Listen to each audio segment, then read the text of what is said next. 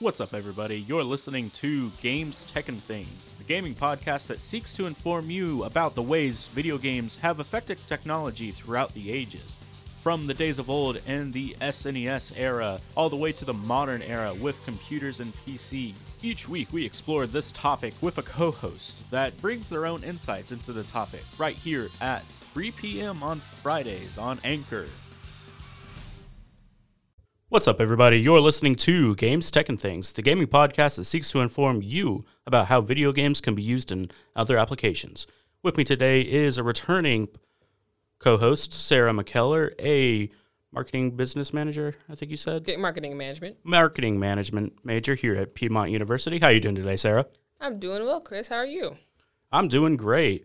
Just getting work done around here. There's a lot to go around, you know? All right. Thanks for having me again. Yeah, it's always a joy. So, this week, we are going to go ahead and do a follow-up to a previous episode that we did with Luke Mitchum, where we discussed how loot boxes are changing the industry and how they're currently being outlawed. And while Luke gave some amazing insights into the industry, I think that you would be able to give some better ones as a result of your time with loot boxes. I don't know who told you about my time with loot boxes, but you would be correct. So, I'd be more than happy to give you some insight as to how that's going. All right. So, I know you have some experience with loot boxes, most of which is probably negative, just as a result of how loot boxes are designed in general. Yes, actually. I had an incredibly negative experience with loot boxes, especially, I would say, in my developmental years, where I was, for a very long time, dependent on video games and online communities for sort of social stimulation. And that's sort of a lot of what I was doing was online through video games. And a lot of the video games I played, or at least one of them, included loot boxes and loot box-like mechanics. And you can, I'm sure you already know where this is going to, or, you know, where this is going, because as a young child, without any sort of boundaries or any understanding of value of currency, or the sort of the definition or understanding of the definition of addiction or gambling addiction, things did not go down a very good path for a time. And I don't think I've ever talked about this to anybody else. So, dang it, Chris. All right. Yeah, I'm deeply sorry that this ended up happening to you, just because it is such a important topic to discuss, and I hate to bring it up, but it's just that important because, like you said, during developmental years, this sort of thing can really entice a young child and make them feel like that. It's crippling. It can be crippling, especially to development and sort of the development of the understanding of value and development of personal responsibility, as well as the development of delayed and instant gratification. Learning those sort of things early, or I suppose having the inappropriate things sort of learned that early or that young, can lead to troubles later on and lead to difficulties in relationships, as well as finance management in the future. It was I'm glad to have kind of gotten through it. I was, for a very long time, when I saw that, especially in the EU, or was it Australia that was trying to outlaw it? For whoever started first, I remember for a very long time I was like, oh, I had a case. I definitely have a case, because it was just bad, man. It's bad. It's the predatory practices in every loot box, any platform that has loot boxes does it the same way. Yeah, I believe it was Australia that ended up being the first group that ended up just starting to outlaw and starting to take an offensive stance against these types of mechanics, just because there's such a predatory. There's such a predatory practice. Mm-hmm. And so, looking at the industry as a whole, it's definitely a blemish on the industry, just because there's so many factors that go into play here. Just the flashing lights, the way that it simulates gambling and everything, and the ways that the gaming industry has been attempting to self-regulate in order to not get any form of legislation passed against it. Yeah, they're fighting really hard. It was especially to me disgusting to see how hard they were fighting to keep it, and how they were so it seems to be a measure of groupthink going around, where or just willful ignorance of the effect it has, especially on younger people. But as well as adults, you're feeding addiction is what you're doing, and you're profiting off of that, which is not ethical, but it is lucrative. And I know a lot of gaming industries have kind of caught on to that being lucrative. That digital purchases, all those sort of things, those are incredibly lucrative as opposed to doing what would be ethical. And maybe, I guess, not implementing loot box systems and games that aren't, they shouldn't be in games rated T downwards, maybe. But, even adults, it can ruin lives, but also make livelihoods. So I guess that's where it's got a conundrum.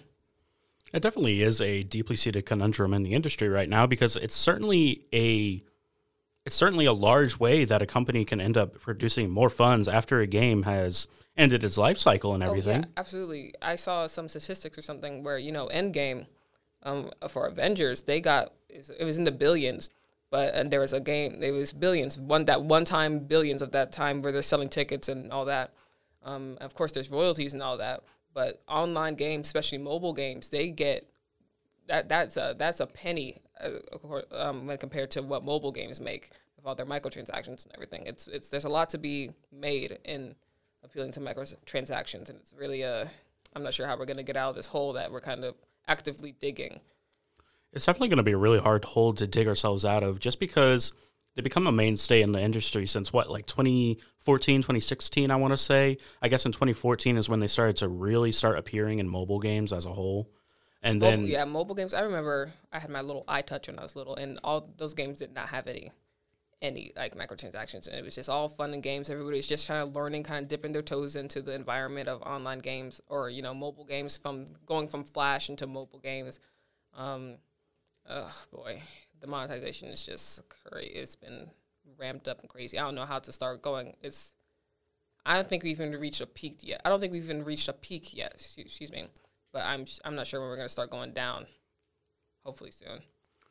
It's definitely something hard that for a person to bring up, and especially since there are many groups and everything advocating for the breakdown of these types of systems, like even whole entire government systems. Like you were saying earlier with Australia, and even the EU is currently in lawsuit battles against, I think it's EA right now, with how they've been managing microtransactions, like in 2K and FIFA and all that. Oh, yeah, I remember I saw a headline where it's like they just busted an entire warehouse full of computers that were mining stuff for FIFA. Like, it's lucrative for almost everybody money-wise, but oh my God. Or, goodness, it's not good, man. Just thinking about my experience just makes me feel incredibly disheartened towards future generations where there's not as much support for that sort of thing. Especially once you're out of that environment of it actively happening to you, once you're an adult and you're living with those consequences, when you go to seek help, we're not at a place in society where people are taking it seriously. Whereas like video games, no way, that can't have done that to you. But gambling is just as real in video games as it is in the casino or horse races and all that. You get those exact adverse effects. Just it's with something that's a little newer, and I think people need to kind of get a grip on where we're going with that. Yeah, it is definitely something that people need to get a grip on, and something we'll be sure to explore after we get back from this short commercial break. Coming up, we have a short commercial from Connor Jelly right here on Games, Tech, and Things. Hey, do you like talking about body health? Do you like talking about stuff that, helps lift up the rest of the world and will help you improve your health?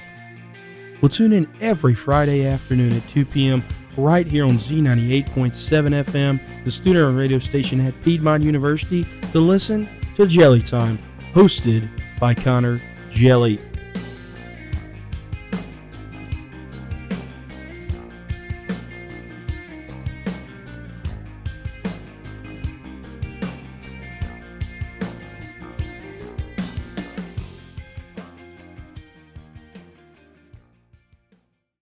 And we're back. We were talking about how loot boxes can affect those with lesser fortitude for these sorts of things, and that includes children and those with developmental issues. And I believe that children are the most affected by this because they have no sense of money, like you were saying earlier, and it just becomes a fun mechanic. They see flashing lights and they think, oh, this is good. I should keep doing this. And that's not necessarily the only thing that's telling them to keep going. There's a lot of, it's not even subliminal at this point. It's so blatant. Some of the things, some of the flashing lights and messages are, oh, you almost got just one more, or you can go back to the shop and buy more crates, or you can, it's like, I have a feeling about this next one. There's things in there, especially more, I suppose, like social or interactive leaning prompts for them to continue that behavior, as well as the dopamine. You'll get that shot of, that's so great. I finally got what I was going for. I only had to buy 500 boxes and I don't even need to deal with that because that's what on my mom's credit card. That what is that? It's just God. And sorry, it's just and also besides loot boxes, the currencies as well. Buying currencies that also dilutes the understanding of value. Right, because the whole goal behind the currencies and everything is to get you to transfer out-of-game money into in-game money that you then use the in-game money to buy loot boxes and other cosmetics. And that's to sort of break down the barrier between, spending actual money on these loot boxes and everything. Yeah, it's really important to teach kids that while virtual materials and for virtual tender can be, I suppose, can be beneficial. Like you can put in money on your bank account and it pop up as numbers. That's fine. That's tender, technological tender, I suppose. But it's when you're giving money that you could be using with something a little more tangible. When you're putting money towards that, and then you get really what it is nothing back. You just get access to something that you won't own. You can't invest in later on. Well, you can definitely invest in it, but you can't use it for anything else besides what it is for this company, and it doesn't have any sort of gravity outside of the environment it's in. It's just it gets really messy when that's the foundation that kids get starting out, as opposed to when they learn that in a separate situation where there's a little more control and there's a little less predation on them and their brains. Mm-hmm. Yeah, it definitely is a predatory practice as a whole, just because there's such a large amount of this going on in the world, especially with kids who grew up from 2016 to now or 2014 to now and everything. And I think probably the best example, or less an example, but the best explanation of what's going on and everything actually comes from South Park, in my opinion. I don't know if you've seen the episode on South Park about this, where I think it's Stan who's having problems with a mobile game that has a bunch of microtransactions in it, and he keeps spending more and more on microtransactions because he has he's not having a developmental issue, but he has addiction issues and everything. Mm-hmm. And those addiction issues worsen and are sometimes brought on by those things. And they definitely worsen and everything. And I want to play this short clip for you, and I want to hear what you think about it, just because it is I think it's a very, not imperative, I think it's an imperative take on how loot boxes and how microtransactions as a whole have been predatory in general. Mm-hmm. So just give a listen to this and tell me what you think. So you've got dopamine, right? That's the chemical that gets released in your brain whenever you do something pleasurable, like eating, sex, and that's just nature, right? Like rabbits and fish and shit. They need dopamine so that they want to consume and reproduce. Okay. But because humans have progressed and now have access to all the shit they want whenever they want it, it's easy for them to overdo and have dopamine problems. It's not fucking rocket science, this stuff. So, like, if you keep doing something too much, eventually there's a dopamine up, right? And you're kind of screwed up for life. So what does that mean? I can get addicted to everything so I can't enjoy anything? Yeah, that's pretty much what it means. So I think that clip from South Park really, not deeply, but gives a crash course in what ends up going on with a person when they're abusing loot boxes and everything. They're getting that boost of dopamine like you just heard, and it's affecting people in extremely negative ways, especially for people who have, some form of developmental issues or addiction that runs in the family. Or anybody who's got, depression or anything that would make them more susceptible to wanting to boost that dopamine in any way possible. That can really just put a nail in the coffins.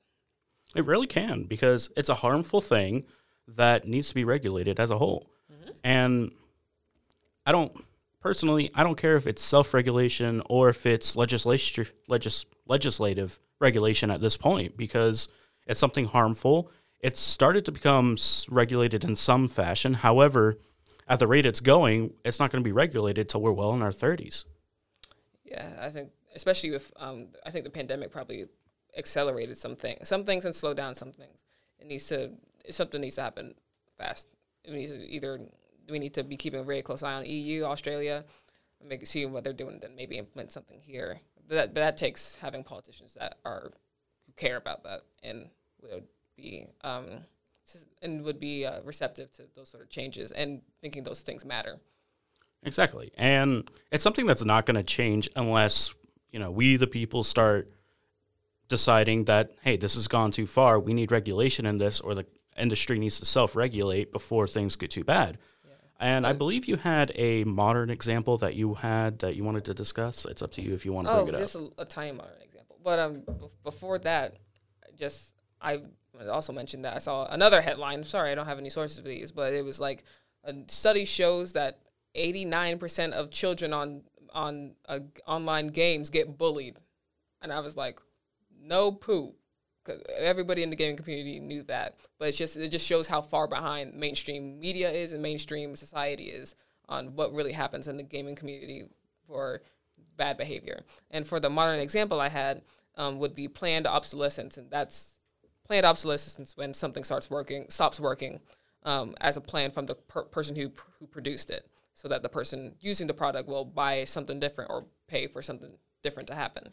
And I've noticed that I've been keeping very close tabs on everything I play now as an adult, and noticing, sorry to call this out, but Candy Crush, they have in-game currency. And I remember I tried to not do any currency in any games or pay any money. Enjoy the game for what it is. So I was playing, getting incredibly far, and sometimes you get free currency and such and all that. And so it'll fill up your little piggy bank, but because if you don't pay, you won't be able to fill it up to max. You only have this many. And I noticed that while I was playing, even though I was earning all this currency, it was no longer displaying or letting me use it. And so I was like, that's weird. So I kept trying to tap it and see what was wrong, but it wasn't, didn't seem to be an issue that was it was an issue that was widespread. And when I was looking at the solutions were, as soon as I bought something, it started registering again. Or as soon as and that seems to be what, that's a very simple solution. That's like the most obvious solution, is the only way to change this number is to get some added in a different way than I've been adding it. So let me buy it just to fix it. And then that's them getting my money, but it's also fixing my problem of I need more of this, or I need to be able to use this, and it's not working. And I noticed that certain games would actually a lot of games to make things harder unless they pay. It's called paywalling. They paywall certain stuff that would make your game a little more, or a little easier on you, or a little more fun. It's not just, paywalling isn't just exclusive to cosmetics, exclusive to functionality. It can be boost. And knowing that paywalling happens all the time in games, especially single player games sometimes, network games, sorry, not single player games.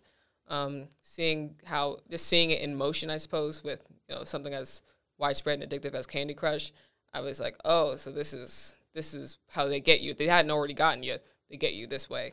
It was definitely just really interesting to see. I still play, haven't bought anything. I no longer use the function of the in-game currency because it's broken, quote.